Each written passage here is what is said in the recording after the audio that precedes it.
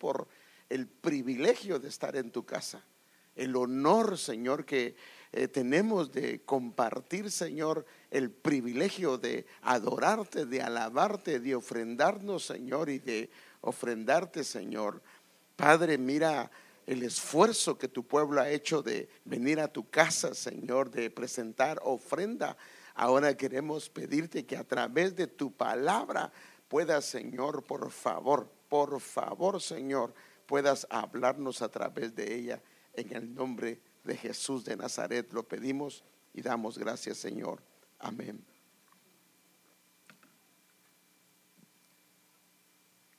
Tremenda esa fotografía, ¿verdad? Mira, sacó unos policías de Guatemala mejor, ¿verdad? Que todos gringos sí son grandotes, hermano. Pero bueno, no son ni, yo creo que no son ni, no sé si son estadounidenses, pero bueno. Pero mire, algo que yo quiero apuntalar es que, fíjese qué tremendo, un agente de policía pasa mucho tiempo de entrenamiento. Usted lo sabe, ¿verdad? Ellos no salen a la calle si no han pasado por un entrenamiento exhaustivo. Es más, tengo un sobrino que estaba estudiando para, ¿qué era? Creo que era los que están en el freeway, ¿cómo se llama? Highway Patrol. Y él me contó algo un día que me quedó impresionado, pero dije, oh, wow. Dice que ahí cuando lo están entrenando, los que los están entrenando les levantan la voz, les hablan fuerte y se acercan así con ellos y para hablarles fuerte. Y un día dice que alguno de ellos preguntó que por qué razón era que le hablaban tan fuerte si era un entrenamiento. Y entonces dice que le dijeron que lo que pasaba era que ellos iban a andar armados. Y si un día de esos, alguno de los que ellos paraban le levantaba la voz, ¿qué iban a hacer si estaban armados? No le iban a pasar, le meten un tiro. Entonces les trabajaban para que no importa cuán grandes fueran los gritos, ellos tuvieran la capacidad de tenerla, de no sacar el arma, pues por supuesto. Entonces estos hombres pasan mucho tiempo de entrenamiento y lo hacen para prepararse para una ocasión requerida. Ahora, los policías tienen acción todos los días, especialmente el tipo de policías estos. Pero acción, me refiero a acción de que todos los días tienen un tiroteo, todos los días ellos, ¿verdad que no? Ahora fíjese pues, tal vez esta sea una de las condiciones o los estados más peligrosos de un agente de policía: la rutina. La rutina. Porque tienen una rutina diaria. Miren estos, como no, de seguro que no les ha pasado nada, ¿verdad? Que miren, uno está viéndose las uñas, el otro viendo sus textos. Entonces la rutina aquí puede ser una condición muy peligrosa porque los hace estar fuera de, no en alerta, sino prácticamente descuidados. Ahora, ¿usted cree que están así porque han tenido días continuos de acción? Es muy probable que han tenido mucho tiempo donde no han visto nada, porque imagínense, un policía se pone, como vimos los primeros, pero pasa un día, 2 días, meses, tal vez hasta años algunos, y nunca ha pasado nada. Entonces el peligro de él es que esa normalidad lo hace pensar que el día de mañana será igual que los otros días. Entonces la rutina de lo normal lo puede hacer caer en un descuido, lo puede hacer que baje la guardia, lo puede hacer que se acomode, y esto puede inclusive llevarlo a descuidar la función por la cual él fue contratado, que es cuidar un lugar. Pero le hago la pregunta: ¿están estos cuidando el lugar o lo que les pusieron a hacer? Les están pagando, sí, pero la función de por qué los contrataron la han descuidado. Y es muy probable que, porque la mayoría de los días para ellos fueron normales o pura rutina, y esto los llevó a dejar la función para lo cual fueron contratados, y los llevó a estar ya no pendientes, ya no cuidadosos, ya no atentos, sino que se acomodaron, se acomodaron. Ahora, esto en alguna medida también nos pasa, y por eso usé este ejemplo, también nos pasa a la iglesia, a los creyentes. Cuando todo está bien, y no significa que estemos buscando pleitos, sino que no estamos buscando que las cosas sean conflictivas, pero hermanos, la Biblia dice que nosotros estamos en una continua batalla. Siempre el enemigo, ¿usted cree que el enemigo nos va a dejar quietos? Mire, la Biblia dice que al Señor Jesús lo tentó, y así dice, y se fue. ¿Qué dice? ¿Cómo dice? Después de que lo tentó, se fue. ¿Cómo dice? Oh, no, sí, se fue por un tiempo. Por un tiempo. ¿Qué significaba eso? Que iba a regresar. Que sí, dejó de probarlo, pero iba a regresar. O sea, no iba a quedarse tranquilo, no iba a quedarse quieto. Entonces, cuando todo está bien, la normalidad de las cosas a veces permite que haya una rutina, y el problema es que la rutina puede crear un acomodamiento. Y va a ver que no estoy tratando de decir, hermano, entonces no tenemos que tener un acomodamiento. Sí, pero yo quiero llevarlo a ver cómo lo dice el Señor y de qué manera el Señor dice que debemos de tener cuidado. Entonces, esta es una de las amonestaciones que el Señor le hace a su pueblo, a sus discípulos. Déjenme mostrarle la escritura al respecto. Y él comienza de esta manera. Porque entonces está comparando porque como en los días de Noé. Ahora fíjese pues qué dice. Está comparando la condición, lo que pasaba en el tiempo de Noé. ¿A qué lo está comparando? ¿A qué? A su venida, ¿sí o no? Estamos claros. Porque como en los días de Noé, él lo dice, así será. O sea, de la misma manera, o por lo menos muy parecido, así será la venida del Hijo del Hombre. Ahora, mire lo que dice el versículo 38. Entonces ahora comienza a dar una explicación. Pues así como en aquellos días antes del diluvio. Ahora, ¿dónde era antes del diluvio? Es muy probable que fuera tal vez una semana, tal vez 2 semanas, no sé, pero darle el entendimiento que era unos días antes. ¿Qué estaban haciendo? Comiendo, bebiéndose, casándose, dándose en matrimonio. Ahora el problema es, o sea, que para ellos la vida continuaba. Pero ¿qué pasó?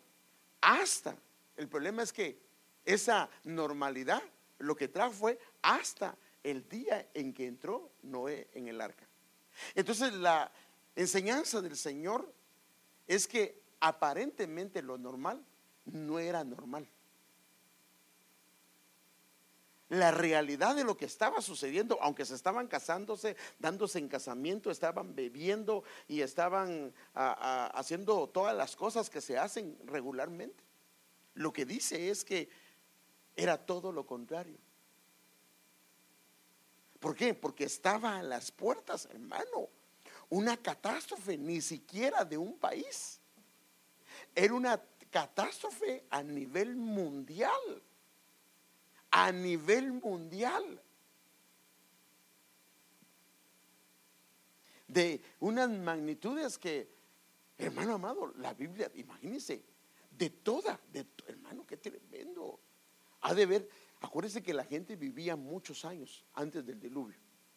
Imagínense si un esposo con una esposa viviendo una vida de 60, 70 años, y creo que no había tantas limitaciones, puede llegar, porque, y le digo todo eso porque en nuestros pueblos miramos esposos con 8, 10 y algunos hasta 14 hijos, de verdad.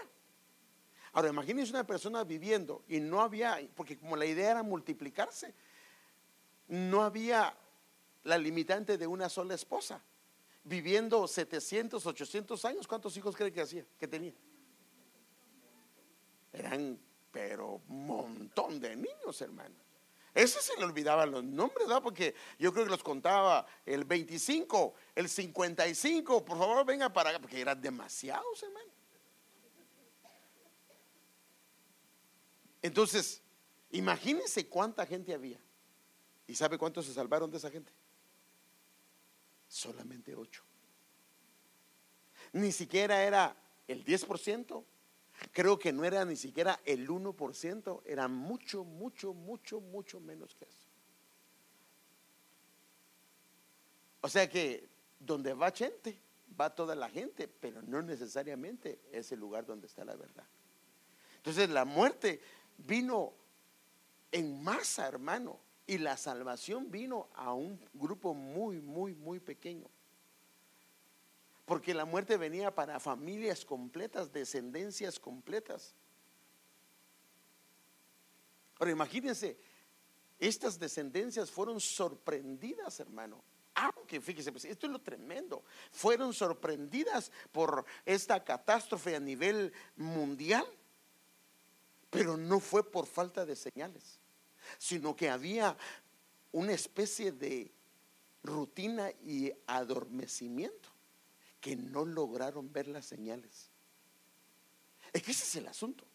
No lograron ver las señales. Dios en su misericordia, hermano, siempre ha dado señales. Él no ha dejado de dar señales de lo que está aconteciendo, de enseñarnos cuáles son los tiempos que estamos viviendo. Déjeme darle un ejemplo. Era natural que un león caminara con una oveja. ¿Ah? ¿Ah? No, en el jardín del león, pero estamos hablando ya fuera del Edén. Porque estamos hablando fuera del Edén. Ahora, fíjese que este hombre comenzó, estas generaciones comenzaron a ver algo. Comenzaron a ver que en esa área comenzaron a los animales a irse de dos en dos. Y dentro de esos iban de todo tipo de animales. Iban animales que eran de ataque, animales inofensivos. Pero, o no le hubiera parecido a usted algo sorprendente ver todo eso. Porque no era un circo, porque no estamos hablando, porque en los circos sí uno ve algo así, pero esto estamos hablando que mire cuántos animales hay. Ha de haber sido un desfile de animales de diferentes lugares que iban hacia el arca. O sea que había señal de que algo estaba pasando, porque todos esos se estaban metiendo en el arca. El hecho que estuvieran yendo significa que había una mano arriba de esto, pero no lo pudieron ver. Y el Señor aclara que en el final de los tiempos Él va a dar muchas señales. Por ejemplo, en Lucas 21:25 dice: y habrá señales, y comienza a hablar en el sol, la luna, las estrellas, sobre la tierra, y comienza a dar muchas indicaciones. También el libro de Mateo, el capítulo 24 y el 25, el Señor da cantidad de detalles con respecto a señales que van a haber antes del fin. El apóstol Sergio, inclusive, hermano amado, nos ha enseñado. Él nos ha enseñado algo sobre los escenarios del fin. ¿Cuántos escenarios tenemos? 6. Ahora, ¿cuáles son los escenarios? Está fácil. Los escenarios significa escenarios escatológicos que muestran que el fin está cerca. Por ejemplo, uno de ellos es Israel. Por ejemplo, ¿qué dijo el Señor? Cuando la higuera florezca, y la higuera es Israel. ¿Ha florecido la higuera o no? Si no se ha florecido, porque Israel es la higuera y ellos han hecho florecer inclusive el desierto. Hermanos, nosotros llevamos la nación de Guatemala más de 200 años y no hemos crecido como ellos, que llevan solamente 70 años. Ha florecido. La iglesia es otro escenario.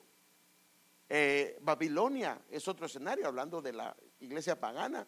La tierra, el mundo, el cosmos. O sea, por eso el Señor dijo: va a haber señales en el cielo, en la tierra, en el sol. O sea que hay 7 escenarios ahora, porque teníamos 6, pero ahora el apóstol acaba de dar un escenario que es cierto, hermano.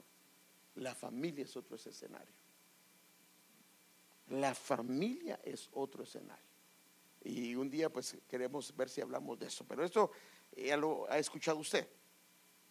Entonces Dios en su gran misericordia nos da señales para que no seamos sorprendidos, porque lo que el Señor quiere es que sepamos y nos alertemos, hermano amado, de que algo está pasando. Le voy a dar un ejemplo. Le voy a dar un ejemplo para aterrizar un poco, porque ¿qué pasa si usted viene desde Bakersfield y ve que, perdón, desde Los Ángeles para acá, y ve usted que la luz, bueno, tal vez, yo sé que, por favor, tal vez algunos hermanas, tal vez como nunca han visto nada de eso, tal vez no lo logran detectar, pero la mayoría de los hombres, si ven que la luz donde está la temperatura del motor casi se está yendo hasta donde está en rojo, y ve que está saliendo un mito en donde va el motor, ¿qué haría? ¿Sigue de largo? ¿Qué le está diciendo el carro? Que se está calentando o tal vez ya quemando, pero por lo menos le está dando una indicación que ese carro debería de parar. Ahora, ¿qué pasa si alguien dice: a mí nadie me dice que pare, yo sigo, y el carro, ¿quién es? ¿Qué va a pasar? Se le va a quemar el carro, se va a tener que quedar a mitad de camino. Entonces, lo que haríamos nosotros al ver una señal así es: nos paramos, pedimos ayuda o pedimos que alguien nos eche una mano. Entonces Dios se encarga de que, para que no seamos sorprendidos, hayan señales para que entendamos los tiempos que estamos viviendo. Por ejemplo, el Señor dice a través de Daniel, fíjese pues, a través de Daniel dice en Daniel 12:4: pero tú, Daniel, cierra las palabras y sella el libro de Daniel, hasta el tiempo del fin. Dice: cierra ese libro hasta el tiempo del fin. Y ese libro ya se abrió. Ahora fíjese pues, y da algunas indicaciones. Muchos correrán de aquí para allá, y da algo que es importante: la ciencia aumentará. Mire, de 1900 para atrás, sabe que para hacer el pan, para las noticias, el periódico pasó por, desde que se inventó la imprenta, o sea, muchas cosas eran lo mismo. Todo el mundo hacía de la misma manera las cosas. ¿Cómo se araba la tierra? De la misma manera. Pero decía alguien en una ocasión que dos cosas cambiaron el mundo. Número uno fue Jesucristo. Cuando Él vino, por eso es que inclusive se habla antes de Cristo y después de Cristo. Y otra cosa que cambió el mundo fue la electricidad, porque el mundo se industrializó y usted ve el cambio. Hermano, mire, para que veamos todo esto vino provocado por la luz. O sea, dice, entonces el Señor dice: ellos de 1900 para atrás, no puede decir la ciencia aumentó, porque había sido lo mismo. Pero tenemos un siglo de ver un aumento. Hermano, mire, es impresionante. ¿Sabe que? Mire, créame, hermano, yo sé que algunos son bien jóvenes, hermano, pero algunos que llevamos algunos añitos más. Había antes una caricatura que se llamaba Los Supersónicos. Es que si le digo que levanten la mano, me decía: usted me está diciendo viejo. No, pero yo nunca vi caricaturas, hermano. Yo ni tele tenía, solo orando me pasaba. Bueno, está bien, para algunos tal vez iba, pero los que tal vez bajamos un poquito y vimos algunas caricaturas, había esas caricaturas que se llamaban Los Supersónicos. Y en esos supersónicos se miraban carros volando, se miraban que la gente oprimía mire, hermano, qué tremendo, un botón y salía un pan, ya salía la comida. Y eso, por supuesto, era algo fantasioso, Y entonces, hermano, ahora usted viene y imagínese una pizza cruda. Solo la han preparado, la pone ahí y le pone tal cosa, y ahí al rato ya se la puede comer. Poporopos o lo que usted quiera, pero a lo que me refiero es de que lo que antes era tan lejano se ha vuelto tan cerca. Mire, tan tremendo los carros como están saliendo, man. Ahora viene usted, si comienza usted medio a pestañear o a dormirse un poquito, si se está saliendo de la línea, le pita. Hasta vete como un frenazo. Si hay un carro adelante que paró y usted no lo ha visto y viene despistado hablando con alguien, para el carro. Hermano, es que es increíble. O sea, nosotros, la verdad, estamos viviendo en el tiempo que dice la Biblia que la ciencia aumentará. Entonces, pero el asunto aquí dice: guarda este libro, y le dice hasta el tiempo del fin. Y una de las características del libro es que cuando la ciencia aumente. Entonces, la pregunta es: ¿hay señales que son los tiempos del fin? Ahora la pregunta es, ¿estamos preparándonos para eso? Porque ahí lo quiero llevar. El Señor dijo también, y debido al aumento de la iniquidad, otra señal, el amor de muchos se enfriará. ¿Qué ha pasado con el amor de su pueblo? Se ha enfriado. Pero el que persevere hasta el fin, este será salvo. Entonces, de esta manera podemos mencionar muchas señales que están escritas en el libro de Mateo y en los demás evangelios. Pero aquí está el dilema, hermano, del pueblo del Señor, que las vemos, pero no las vemos. Porque si las viéramos con nuestros ojos espirituales, tomaríamos algunas precauciones. Un ejemplo. Usted se tiene que ir de viaje. Una de las cosas que va a hacer es preparar maletas. Esto lo va a hacer. Por ejemplo, usted le dicen que le van a quitar el trabajo. Si era gastalón o gastalona, comienza a bajar sus gastos porque sabe que le van a quitar el trabajo. A lo que me refiero yo es que cuando ve señales de algo, como lo cree, entonces comienza a hacer cambios. Pero las señales que el Señor nos da, nos cuesta verlas, y en alguna medida, aunque son obvias, no, como que hay un adormecimiento.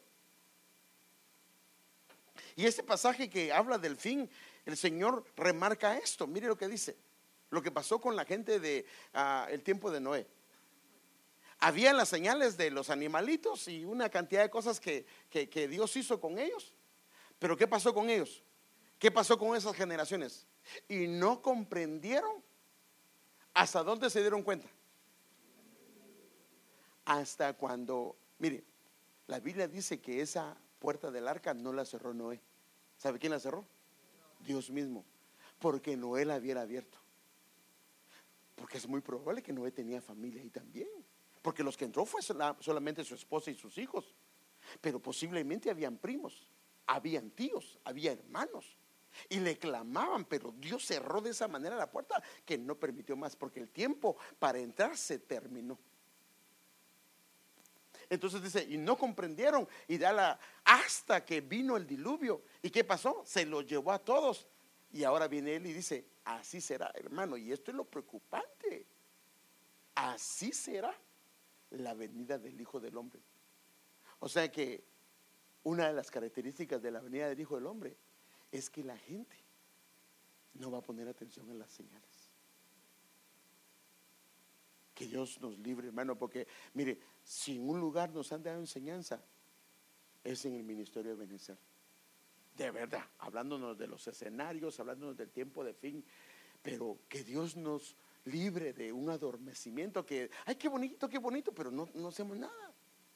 No, sino que el Señor nos ayude a poder tomar los cambios. Entonces el Señor lo remarca en Marcos 13:33, dice, estad alerta y velad. O sea, dice, hay que estar alerta y hay que velar, porque no sabéis cuándo es el tiempo. Y este pasaje de Mateo que acabamos de ver, hermano, en el versículo 24, versículo 22, dice, por tanto, velad. Esa palabra velad significa mantenerse despierto, vigilar, velar. ¿Por qué dice? Porque no sabéis la hora y el día. Entonces, en relación a este contexto que le he estado hablando de las señales, hermano amado, y de el acomodamiento debido a la rutina, debido a que nada pasa, yo quisiera hablar con usted de un tema, pero déjeme, antes de pasar a esto,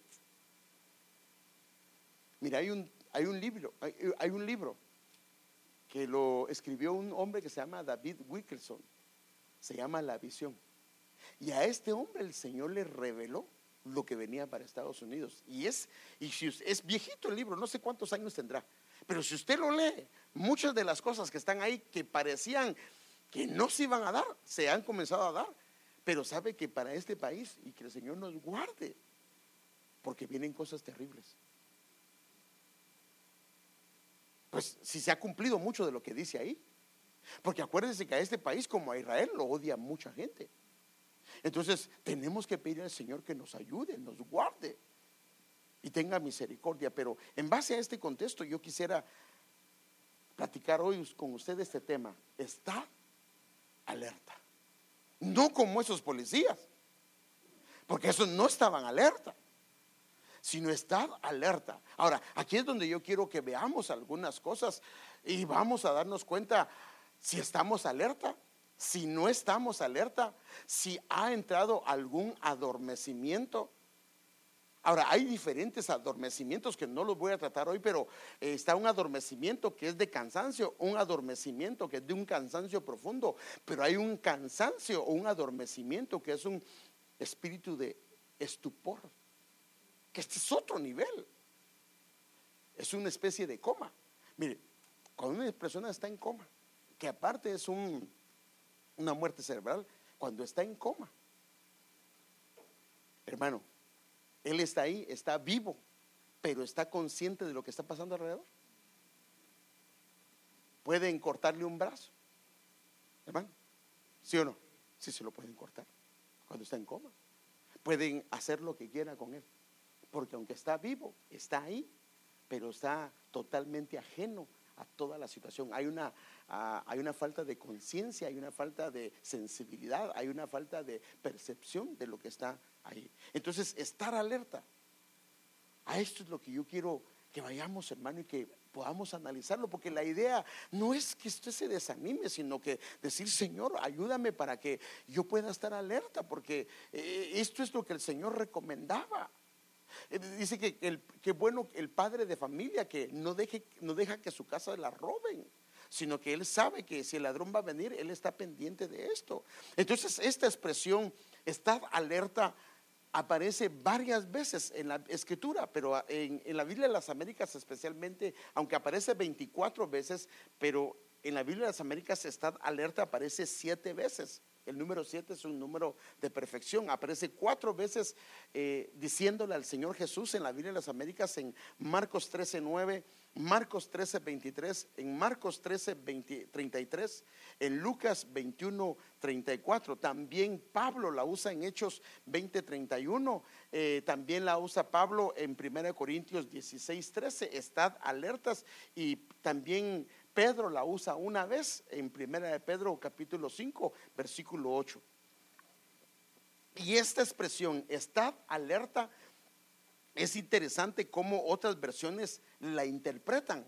Esta palabra, estad alerta, es una palabra griega. Por ejemplo, la Biblia Jerusalén la interpreta: miren por ustedes mismos. Así la interpreta.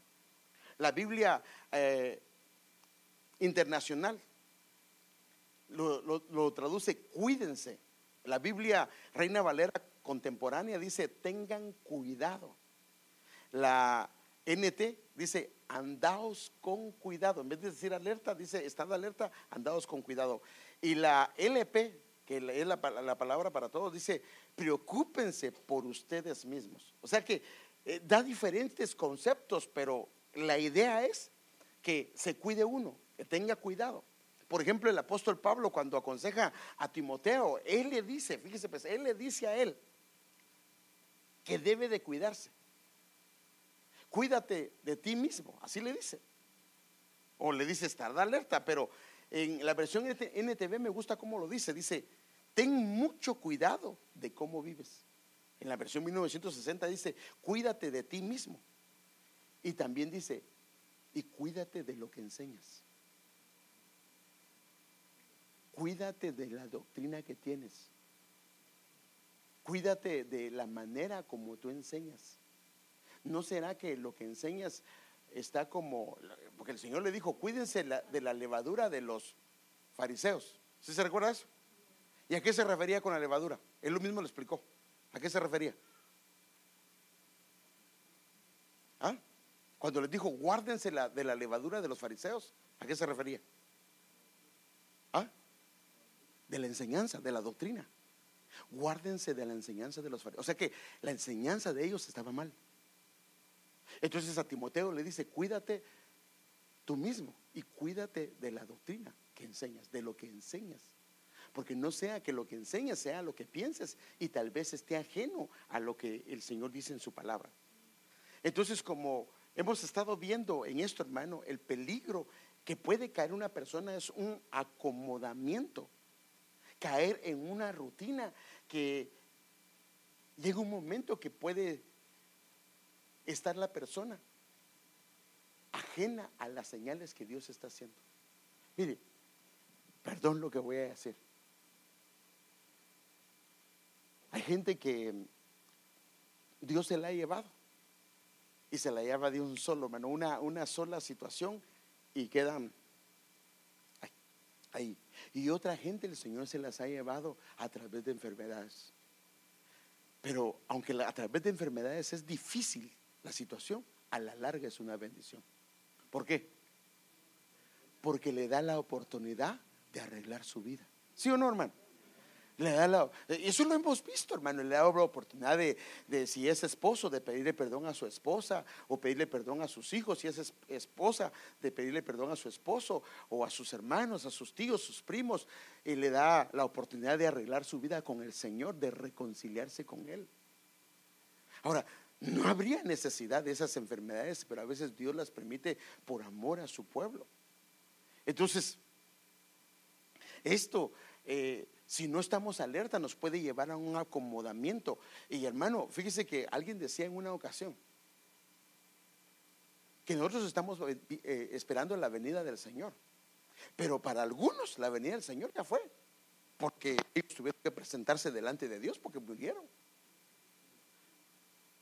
Miren, en una ocasión, y hace poco, hermano, hace como una semana, estábamos en la sala ahí comiendo y mi hijo estaba comiendo, no sé qué estaba comiendo, y un arrocito se le trabó, pero viera cómo se puso. Por poco se queda ya sin esposo, Yasmin, porque se van a casar, pero bueno, ese es otro rollo. Pero lo que le quiero decir yo, hermano, en un momentito podemos perder la vida. ¿Sí sabemos eso, hermano? En un momentito una persona, yo la vimos, pero yo lo vi ayer, pero hermano, en un momentito.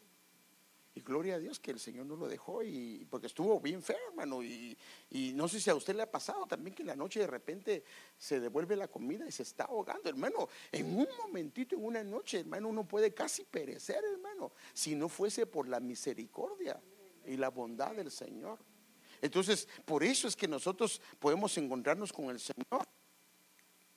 Entonces el estar alerta es algo que debemos de estar pendientes. Yo quiero enseñarle una escritura de qué es lo que el Señor remarca del por qué es que se puede dejar de estar alerta, cuáles son las condiciones espirituales o la atmósfera en que se da cuando uno deja de estar alerta, y esto llevarlo para que meditemos y analicemos nuestras vidas y le digamos al Señor: ayúdanos, Padre, ayúdanos, porque el estar alerta nos va a ayudar. Sí, mire, ella me puede decir a mí, mi hija también, mi hijo me puede decir: papá, usted, perdónenme, pero es muy orgulloso. Y como los tres me lo dijeron, como que me siento comprometido. Y le digo: padre, perdóname, padre, porque yo soy muy orgulloso. Pero es muy diferente cuando Dios me lo muestra a mí. Y me doy cuenta porque yo sé que al altivo el Señor lo mira de lejos, ¿sí o no? Y si yo logro verlo de parte del Señor, mi clamor va a ser muy diferente que si solo ellos me lo explican. Entonces, la importancia de que podamos ver si estamos alerta o si no estamos alerta. Y la Biblia, lo hermoso, hermanos, es que nos muestra que para que nosotros lo podamos ver, si estamos alerta o no estamos alerta. Porque yo le pregunto a usted ahorita, y por favor, yo no quiero que nadie se sienta ofendido: ¿cuántos estamos alerta? Amén. Todo el mundo diría amén. Pero lo que tenemos que ver es la escritura, porque la escritura sí nos muestra si estamos o no estamos alerta. Entonces lo voy a llevar a esto. Entonces déjeme comenzar con esa escritura. Mire, Lucas 21, 34 al 36. Y aquí nos vamos a quedar, y primero Dios, pues en esto vamos a estar meditando, y tal vez otros pasajes más, pero mire lo que dice. La primero que dice el Señor es: estad alerta. Ahora, Él dice: no sea que vuestro corazón, o sea, una pregunta, aún estando alerta, el corazón corre el riesgo de poderse llegar a cargar. ¿Sí o no? Porque si no, no lo diría. Estad alerta, o sea, perdón. Si está alerta, se va a evitar de cargarse con cosas que vamos a ver acá. Pero cuando deja de estar alerta, el corazón se puede cargar. Dice, estad alerta, no sea que vuestro corazón se cargue, y habla disipación, que es glotonería, embriaguez y con las preocupaciones de la vida. Tres cosas: glotonería, que le llaman disipación, embriaguez y con las preocupaciones de la vida. Porque si esas tres cosas el corazón se carga, entonces ¿qué dice? Y aquel día venga súbitamente sobre vosotros, ¿qué dice? Como un lazo, como lo que pasó en el diluvio. O sea, estas tres cosas son indicaciones que una persona no está en alerta. Pues ahora yo quiero ver cada una de ellas. Esta palabra disipación es glotonería, así lo interpretan otras versiones. Es una palabra que se llama kraipale. Kraipale es el griego 2897 y puede ser un dolor de cabeza, una convulsión de dolor. Algunos dicen que es vértigo también, o puede ser una conducta descontrolada cuando una persona llega a estar ebria, o sea, una persona que llega a descontrolarse y su manera de conducirse no es la normal, se salió de las normas que él mismo ha tenido o que ella misma ha tenido. Se traduce en algunas versiones como glotonería. Pero la glotonería es una persona que come con ansia y en un exceso desmedido. Pero esto es a nivel natural, pero yo quiero llevarlo a nivel espiritual. Porque entonces me van a ver un poco gordito y me van a decir, ay, ¿usted qué está aplicando glotonería si mire cómo está? Yo creo que, hermano, no se refiere a eso. Bueno, tal vez sí habrá algún problema en eso, pero yo creo que más se refiere a qué es lo que comemos. ¿Qué es lo que comemos, hermano? ¿Qué estamos comiendo? Ahora, el otro es embriaguez. La embriaguez, ¿qué es? La palabra me dice que es cuando alguien se ha intoxicado debido a embriagarse de una manera desmedida y anda en un estado de embriaguez. O sea, una persona se puede embriagar, por ejemplo, la copa que aparece en Apocalipsis dice que fue derramado para embriagar a las naciones. Y en algunas dice que vino una embriaguez de inmoralidad. O sea que había una inmoralidad desmedida. O sea que la embriaguez habla de intoxicarse de una sed, pero una sed insaciable, pero no una sed de cosas buenas, sino una sed de cosas que están llevando a una persona a inmoralidad, a cosas que están incorrectas. Las preocupaciones de esta vida es una palabra griega que se llama merima, que da la idea de una distracción que comienza a traer afán, que comienza a traer ansiedad, que comienza a traer preocupación, que comienza a traer aflicción. O sea, mire tres cosas: disipación, embriaguez y las preocupaciones de la vida. Estas tres cosas, si no están alerta. Esto es lo que dice. Ahora, yo quiero llevarlo a esto. Esto tiene un resultado que la parte final lo muestra y dice: si estas tres cosas están, es obvio que no se están alerta, y aquel día puede sorprender súbitamente porque no se está en alerta. Ahora yo quiero llevarlo a esto. ¿Podría un creyente gastar todo su esfuerzo y energía en lo que no alimenta ni sacia? La escritura está clarísimo, hermano. El asunto no es si estamos comiendo y bebiendo. Por eso dice bienaventurado el que tiene hambre y sed. Pero la pregunta es: ¿hambre de qué tenemos? ¿Sed de qué tenemos?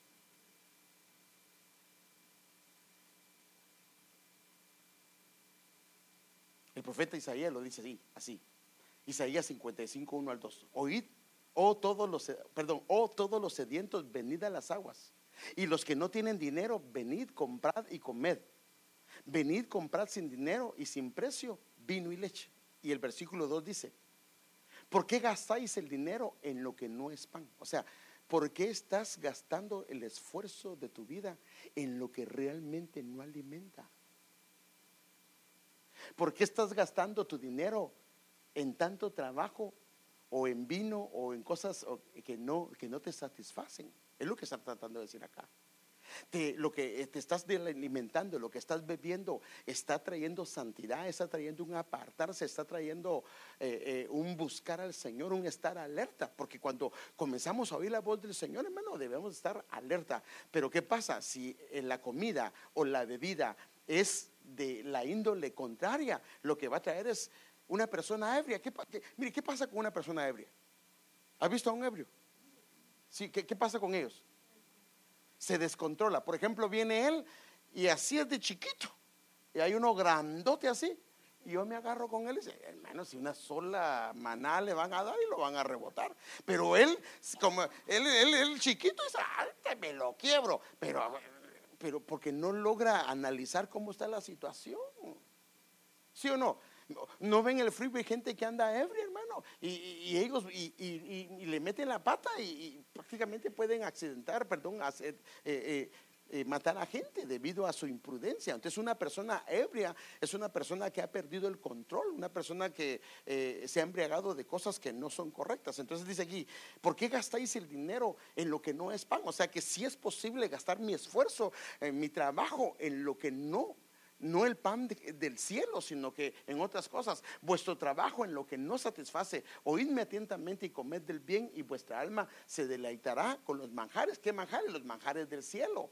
Entonces, cuando hay un comer de lo que no es del Señor, hay un beber de lo que no es del Señor, lo que va a traer es una insatisfacción y va a traer un embriagamiento porque la persona, fíjese, pues, inclusive una persona que está ebria, mire, hermano, de verdad, se cae y se levanta y no le duele. Al otro día, ¡ja! Por eso es que ellos ponen la cara que le den y se dejan ir porque no les duele. Pero al otro día no se quieren ir a trabajar, 2 semanas sin ir a trabajar.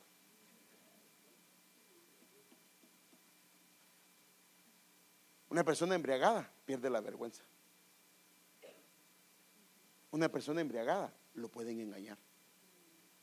Ese es el problema, hermano. Pierde la responsabilidad que necesita tener en las circunstancias.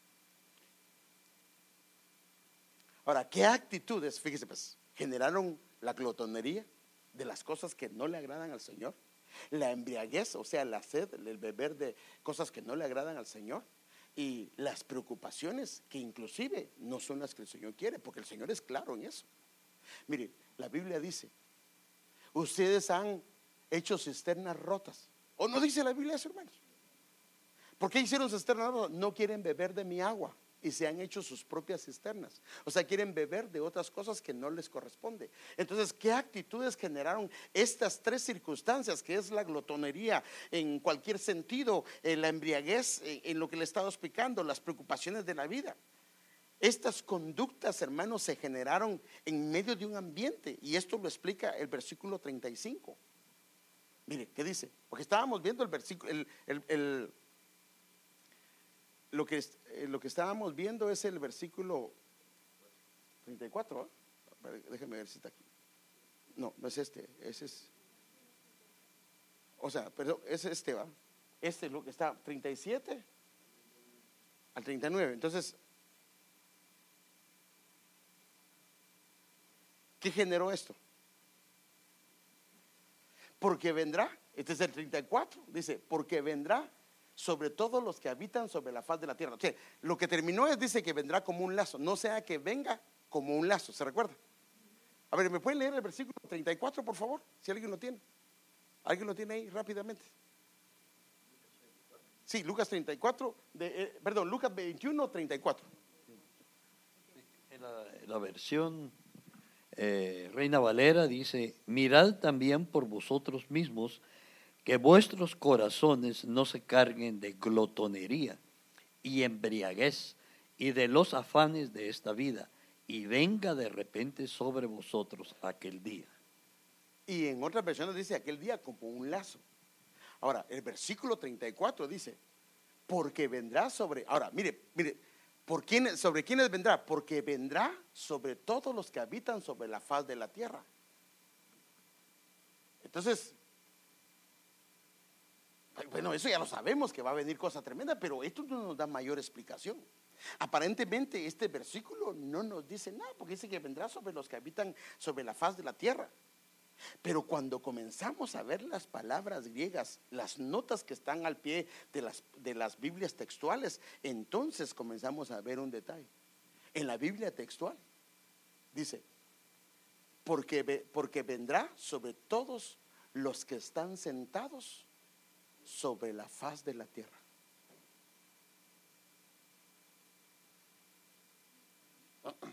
¿Qué pasó? No me quiten esto. ¿Qué hago, mija? ¿Qué hago? Vení, ayúdame aquí. ¿O qué es lo que hay que hacer aquí? Bueno, ahora fíjese, ¿ves? Aparentemente vendrá sobre todos los que habitan sobre la faz de la tierra. Ese día va a venir sobre todos los que habitan sobre la faz de la tierra. O sea, lo que generó esto es los que estaban sentados. Vendrá sobre todos los que estaban sentados. Esa es la parte. Ay, mire, es que las ingenieras aquí, Padre Santo. Ahora, hay una versión que me gusta como lo dice. Por eso la versión Hunerman dice, como lazo, vendrá como lazo, pues aún sobrevendrá sobre todos los que están sentados sobre la faz de toda la tierra. Pues si nosotros estamos sentados aquí, no se refiere a un sentarse de reposar, sino se refiere a un sentarse sabiendo yo que tengo una actividad en el Señor, sabiendo yo que tengo un llamado, sabiendo yo que tengo un propósito, sabiendo yo que fui llamado para tal o cual cosa. Entonces, cuando la gente se sienta, como dijo aquel hombre viene, Dios lo bendijo de una manera sobrenatural, y él dijo, alma mía, tienes para comer. ¿Para qué vamos a trabajar más? Mejor haz bastantes graneros, aparta todo eso, come y bebe. Y otra vez, mire, hermano, comer y beber. Y el Señor dice, así dice la parábola, necio. Hoy, hermano, qué tremendo, hoy mismo van a pedir tu alma. Porque él se quería sentar, pero no era el deseo del Señor sentarse. Fíjese que eso fue lo que le pasó a Sodoma. Ya le hemos hablado que cuando la primera vez que a mí que la primera vez que para mí la versión era que fue el pecado de Sodoma y Gomorra, y todo el mundo, ¿qué decimos? Ya también los felicito porque están bien entrenados ya. Pero yo lo que decía es el sodomismo y el homosexualismo, pero eso no dice la Biblia. El problema de Sodoma y Gomorra fue la ociosidad, que Dios los bendijo. ¿Alguien me puede buscar ese versículo, por favor? Dios los bendijo y dejaron de ayudar al oprimido, dejaron de compartir. O sea que Dios los bendijo para que bendijeran a otros, pero la bendición se la agarraron para sí mismos y no la compartieron, y entonces se asentaron, dejaron de hacer lo que el Señor les había dicho que hicieran, y entonces al sentarse comenzó la ociosidad y lo llevó a un grado tal que se corrompieron inmoralmente. ¿Lo tienen por ahí? Este fue el pecado, así dice, este fue el pecado de Sodoma. Este fue el pecado de Sodoma. Este fue el pecado de Sodoma. Saciedad de pan.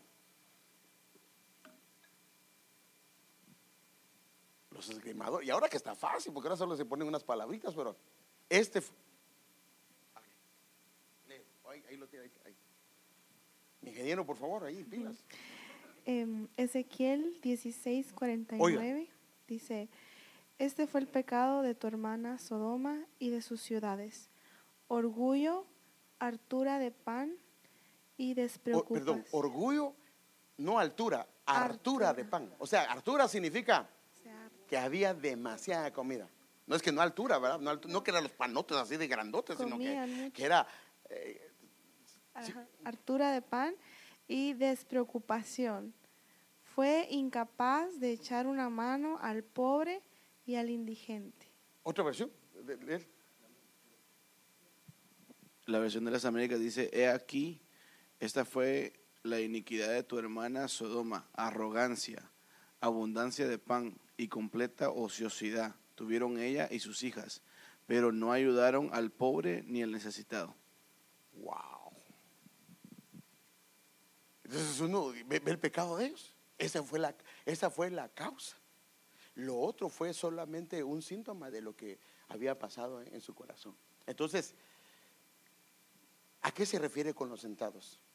Bueno, si hay que sentarse para escuchar la palabra, para meditar la palabra, para ser enseñados, para gobernar, para ser un juez. Pero acuérdense que esto puede tener diferentes enfoques. Y de acuerdo al contexto que estamos viendo de estas tres cosas que vinieron, este sentarse no es para estas cosas buenas, sino es un sentarse de reposar, de tirar la toalla y decir: yo no hago más. Yo no hago más. Porque el problema fue que, ay hermano, mire, hubo un hombre que le dieron 5 talentos, o no sé si eran minas o talentos, a otro le dieron 2 y a otro le dieron 1. ¿Y qué hizo ese de la mina? En vez de ponerla a trabajar para el Señor, la escondió y no hizo nada. Él se sentó y dijo: a mí no me van a obligar a hacer nada.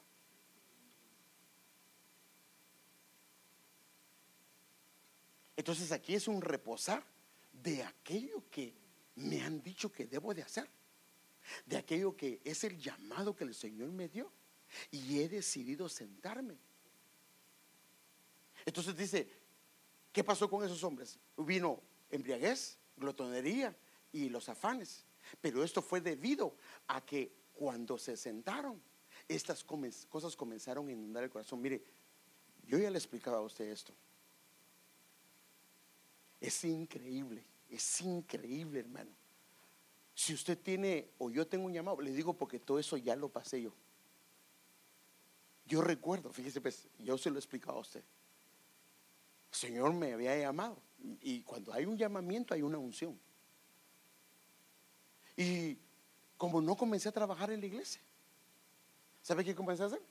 Me metí a los negocios, hermano. ¿Y sabe qué pasaba? Mire, ahí está mi hijo, él se lo puede confirmar. El chinito era bien listo, me ponía a la gente para que les hablara del negocio. Firmaba gente y la gente quería escuchar. Y yo decía, pucha, es que bien hablo, ¿ah? La gente me escucha y se convencía, hermano. Y un día el Señor me hizo ver lo que estaba haciendo con el don que el Señor me había dado. Lo estaba agarrando. O sea, por un lado estaba activo, pero en lo que me correspondía estaba sentado. Llegaba a la iglesia, perdón hermano, daba mis diezmos, daba mis ofrendas, me congregaba, le cantaba al Señor, pero lo que Dios me había dado lo había escondido.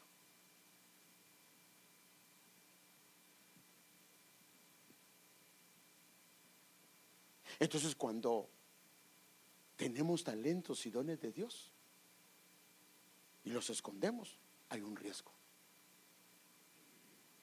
Claro, ahorita quiero explicar algunas cosas porque quiero hacer un balance con esto. El sentarse cuando tienes la oportunidad de hacerlo te puede llevar a esto, a no estar alerta. Pero aquí es donde yo quiero enseñarle algunas cosas.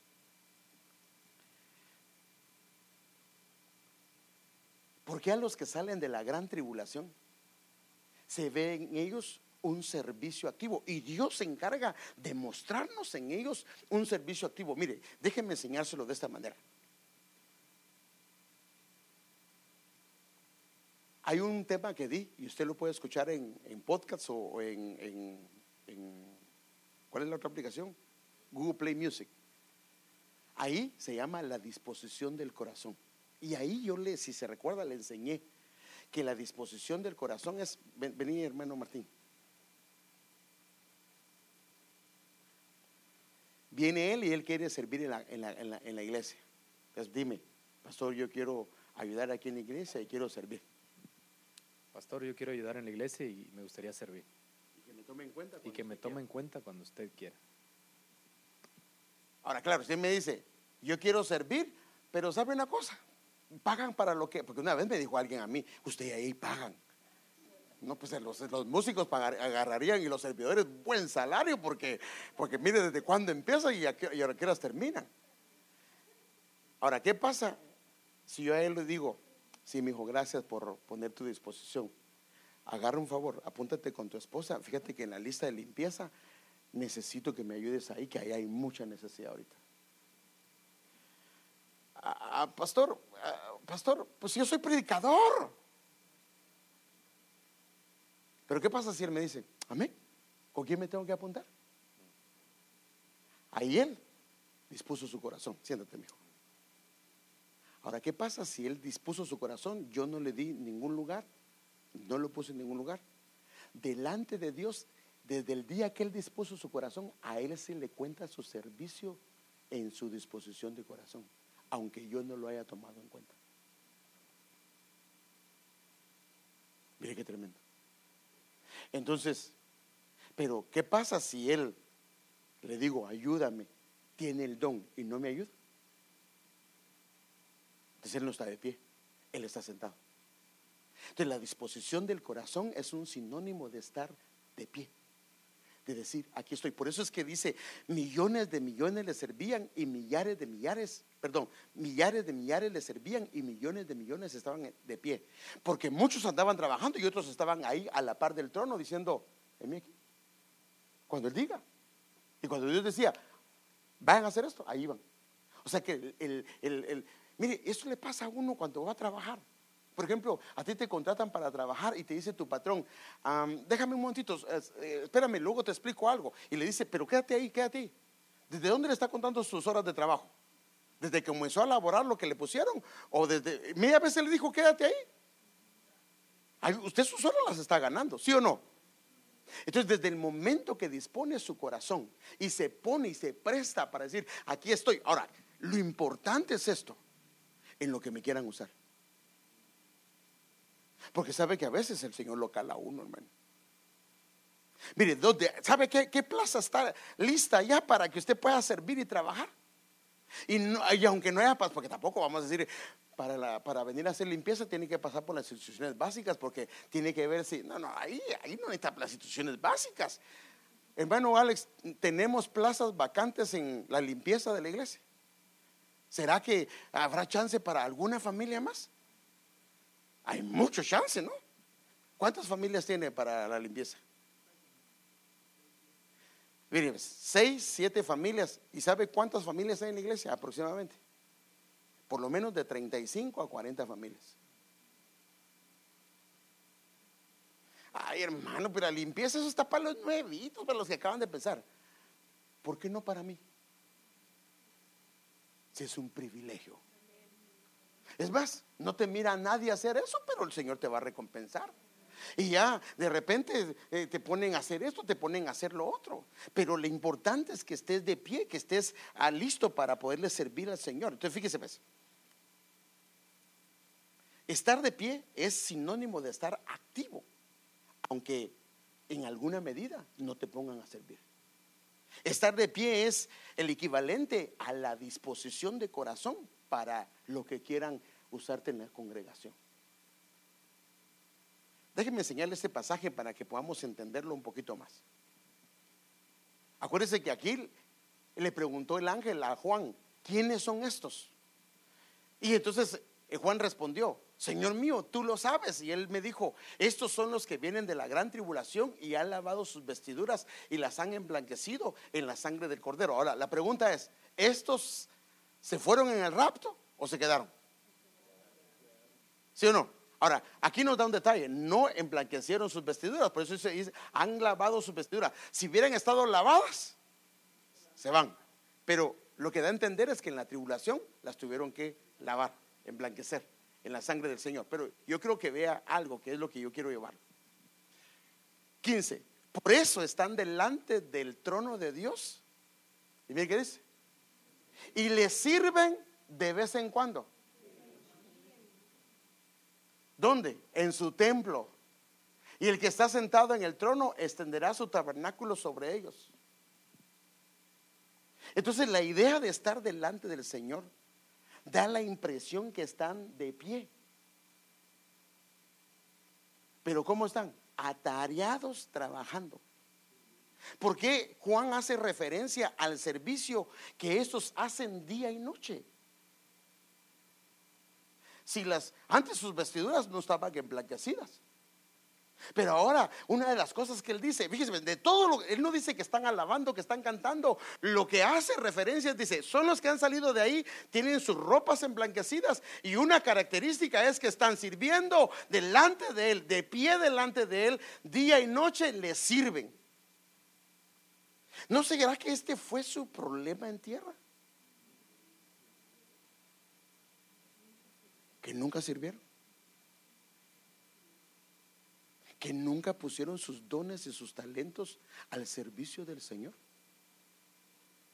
Porque lo que hace hincapié el apóstol acá es, estos ahora sí, como que dice, ahora sí les sirven de día y de noche.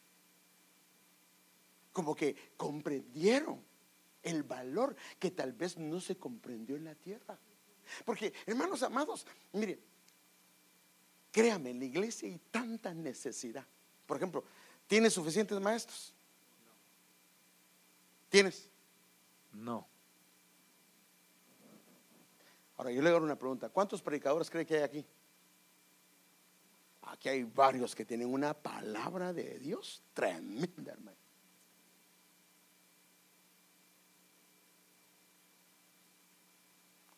Pero ¿a quiénes debíamos de darle? ¿A los niños también?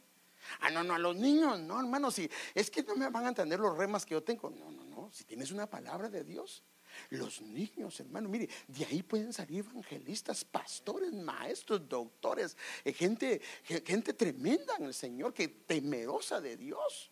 Entonces, si usted tienes una palabra de Dios y yo te digo, hermano, necesito por favor que me ayudes con los niños, y no atiendes el llamado y tienes el don, no lo estarás escondiendo.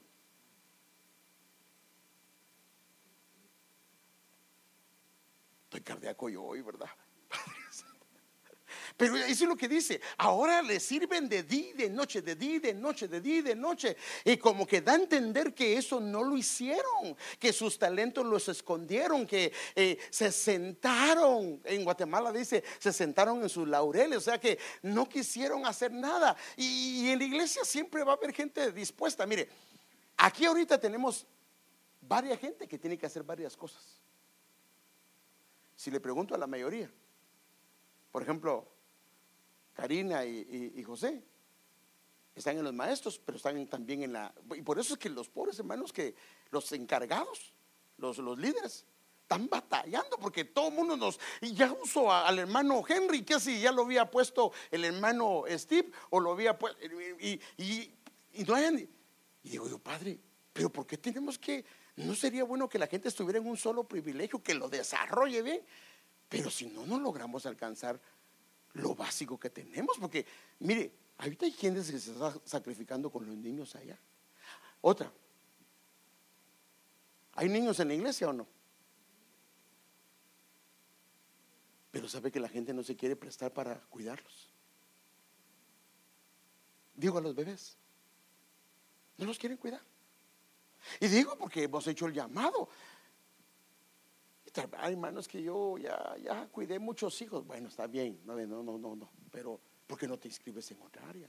En el talento, yo le pregunto a las hermanas que se encargan de los días de talento, tienen que le digan, hermana, por favor, no sea malita, déjeme servirle, por favor, déjeme yo, por favor, no sea malita, mire, si yo quiero mi gran recompensa, hermana Carol, por favor, deme lugar ahí donde está. ¿Le viene siguiente así, hermana Carol? ¿Quién es la otra encargada de? O el hermano Mario también, la hermana Mireya. ¿No sería bueno que nos acercáramos, hermano, y le digamos, hermano, ¿te puedo ayudar? Pues tal vez yo no he sacado las instrucciones básicas, pero ¿puedo ayudar? Ahora, yo le hago una pregunta. ¿Será más importante el que canta, el que predica, el que hace la limpieza? Ante los ojos del Señor, Él lo ve como un perfume, hermano. Lo que pasa es que el Señor nos puso en diferentes lugares, pero todo lo que hagas en su casa, Él lo ve con agrado. Pero Él lo que quiere es que te dispongas. Hermano, nos está obligando a servir. No, yo no te quiero obligar a servir. Lo que te estoy mostrando es con la escritura. Lo que la Biblia dice, hermano, que ¿por qué vino la embriaguez? ¿Por qué vino la glotonería? ¿Por qué vino los afanes? Debido a que se sentó, debido a que estaban sentados.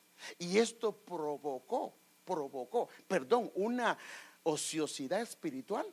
Trajo estas tres cosas, que se comenzó a embriagar por otro lado, a comer por otro lado y a afanarse con tantas cosas que el don y el talento se terminaron escondiendo. La entidad más grande que hay en la tierra es la iglesia. Y hermano, mire hermano, lo que pasa es que tal vez no lo hemos entendido, pero servirle al Señor es un honor que Él nos da.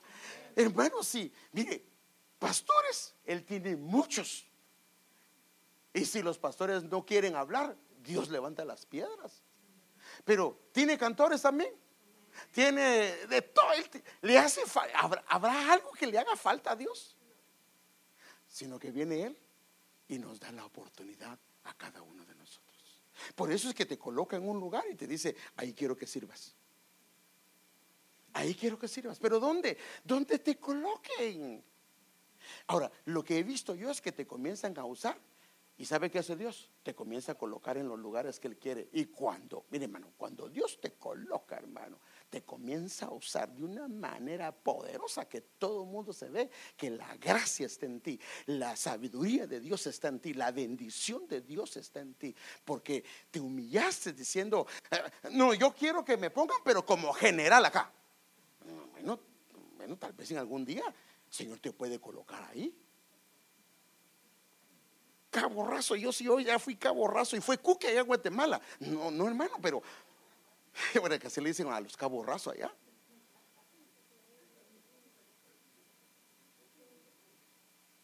No. Qué hermoso es cuando nos disponemos a decir: aquí estoy, pastor, aquí estoy, pastora, hermano líder, aquí estoy. ¿Me puedes usar? Por favor, si hay algo que te puedo servir, cuenta, por favor, cuenta conmigo. Hermano, pero ¿será que me puedes ayudar? ¿Será que puedes venir un poquito temprano? No, hermano, no. Mira, yo, si quieres que te ayude. No, entonces, no, hermano. Hermano, ya lo dejo aquí. Mire, ya ni terminé. Pero, ¿sabe una cosa, hermano? Es un honor servirle a Él. Yo te animo, hermano amado. Mire, que hoy si hay algún adormecimiento, mire, por favor, que el Señor nos pueda levantar, hermano, nos pueda sacar de ese adormecimiento y enamorarnos. Y si nos tocó que en la puerta, feliz de la vida. Si nos tocó ahí arriba, feliz de la vida. Si nos tocó la limpieza, feliz de la vida. Si nos tocó parqueo, porque ahí en parqueo también te prueban. Porque Steve siempre me pone en parqueo, como que me tiene señalado, ¿verdad? No lo hace para que tu corazón se amargue, sino estás allá afuera y: papito, gracias por cuidar los carros de mis hermanos. ¿Pero qué voy a cuidar aquí si todos tienen carros viejos? Sí, pero sí. Pero aún a los carros viejos se les puede entrar a alguien, hermano. Pues a algunos les van a dejar una ofrenda, ¿va? No, pero ¿no se siente tranquilo porque le están cuidando su carrito allá? ¿O no se siente tranquilo? ¿Por qué no nos disponemos, hermano, y decimos: Señor, de verdad, mire, por favor, yo no quiero que se sienta ni ofendido ni nada, pero Dios quiere usarte. Ahora, cuando yo digo Dios quiere usarte, sí, ¿y cuándo me va a dar tiempo para predicar? Bueno, también ahí te va a usar el Señor. Pero ¿por qué no disponerte que te use en cualquier área? Mire, allá en Media tenemos como unos 4 o 5. Por eso ellos casi son los mismos. Ahora, Melanie trabaja ahí y trabaja, ¿sabe dónde también? Con los maestros. Ahora, algunos de ustedes, yo los he oído, hermano, son tremendos para compartir. Son tremendos en la computadora. Los necesitamos también ahí. Qué hermoso sería que yo pueda decir con mi esposa: Pues ¿qué hacemos, Padre Santo? Porque la gente quiere que les pongamos en un lugar y no hay dónde, ya están todos. Qué bonito sería. Mire el evangelismo. ¿Cuántos creen que vienen en el evangelismo? La mitad de la iglesia. A veces el único peloncito.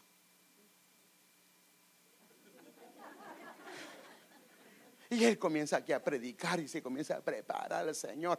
Y los que la están oyendo y vuelven a levantar la mano es Raquel y Omar, y se la levantan para que ellos también. Hermano, sé que hay gente que Dios la usa, hermano. Hay gente que tiene un testimonio hermoso y precioso, hermano, que Dios ha hecho grandes cosas en su vida. Hermano, demos de gracia lo que hemos recibido de gracia, hermano.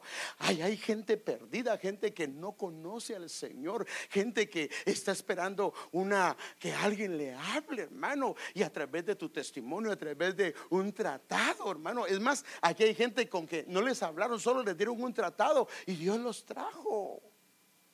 Dios te quiere usar, hermano. Dios te quiere usar, hermana amada, porque para eso te puso el Señor dentro de esta congregación. Hay muchas áreas donde el Señor quiere glorificar su nombre en ti. Imagínate cuando Dios te ve a ti diciendo: está bien, si aquí me quieres poner, está bien.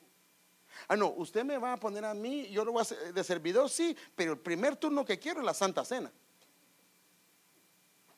Y así le va a decir: está bien, hermano, si no, no vamos a tener el privilegio de tenerlo dentro del grupo. Bueno, desespérese. Pero quien sirve dice: donde sea, hermano, donde me pongan, está bien. Póngase de pie. Y no se vaya a enojar conmigo, porque no es la idea, sino lo que quiero motivarlo es que, hermano amado, es un honor trabajar para el Rey, servirle al Rey, hermano. El Rey de Reyes, el Señor de Señores, nos da el honor, el privilegio, la dicha de lo poquito que tenemos en sus manos. Son 5 panecillos y 2 peces, y el Señor los puede multiplicar. Pero cuando se los traes en humildad, el Señor le dice: Padre, no tengo mucho, pero lo que tengo te doy, y aquí lo pongo en tus manos. Y Señor, por favor, permíteme que te haga grato delante de ti, Señor, y que si me ponen a aplaudir, yo voy a aplaudir. Si me ponen a saltar, voy a saltar. Si me ponen en la puerta con los niños, Señor, si me pones con los bebés, Señor, yo quiero hacerlo, porque cuando lo hago te estoy sirviendo a ti, Señor. Y entonces el Señor un día va a decir: bien, ven, buen siervo y fiel, en lo poco has sido fiel, en lo mucho yo te pondré. Señor, perdónanos si en alguna medida ha entrado un adormecimiento en nuestro corazón. Perdónanos, Señor, si nos hemos adormecido, Señor, y debido a estar sentado mucho tiempo más de el indicado, ha entrado embriaguez, glotonería, ociosidad, afanes de la vida, Señor. Pero hoy te pedimos, Padre, en el nombre de Jesús de Nazaret, que por favor, amado Padre Celestial, suplicamos, rogamos, imploramos que quites toda insensibilidad, Señor, y que nos permitas que los dones, los talentos que nos has dado, sean estos muchos o pocos, los podamos poner a tus pies, los rindamos delante de ti y los uses para tu gloria, Señor. Permítenos honrarte de lo mucho que tú nos has dado. Permítenos ponerlo a tus pies en tu presencia, Señor, y donde tú quieras usarlo dentro de la congregación. Danos la oportunidad, Señor, de servirte en esta casa, y que en esta casa tú nos hagas resplandecer, que en esta casa tú nos puedas usar. Y si en caso no nos ponen, Señor, que no nos amarguemos en nuestro corazón, sino que, Señor, esperemos el tiempo, Señor, pero que haya una disposición en lo profundo de nuestro corazón. Padre, gracias por la oportunidad Gracias, Señor.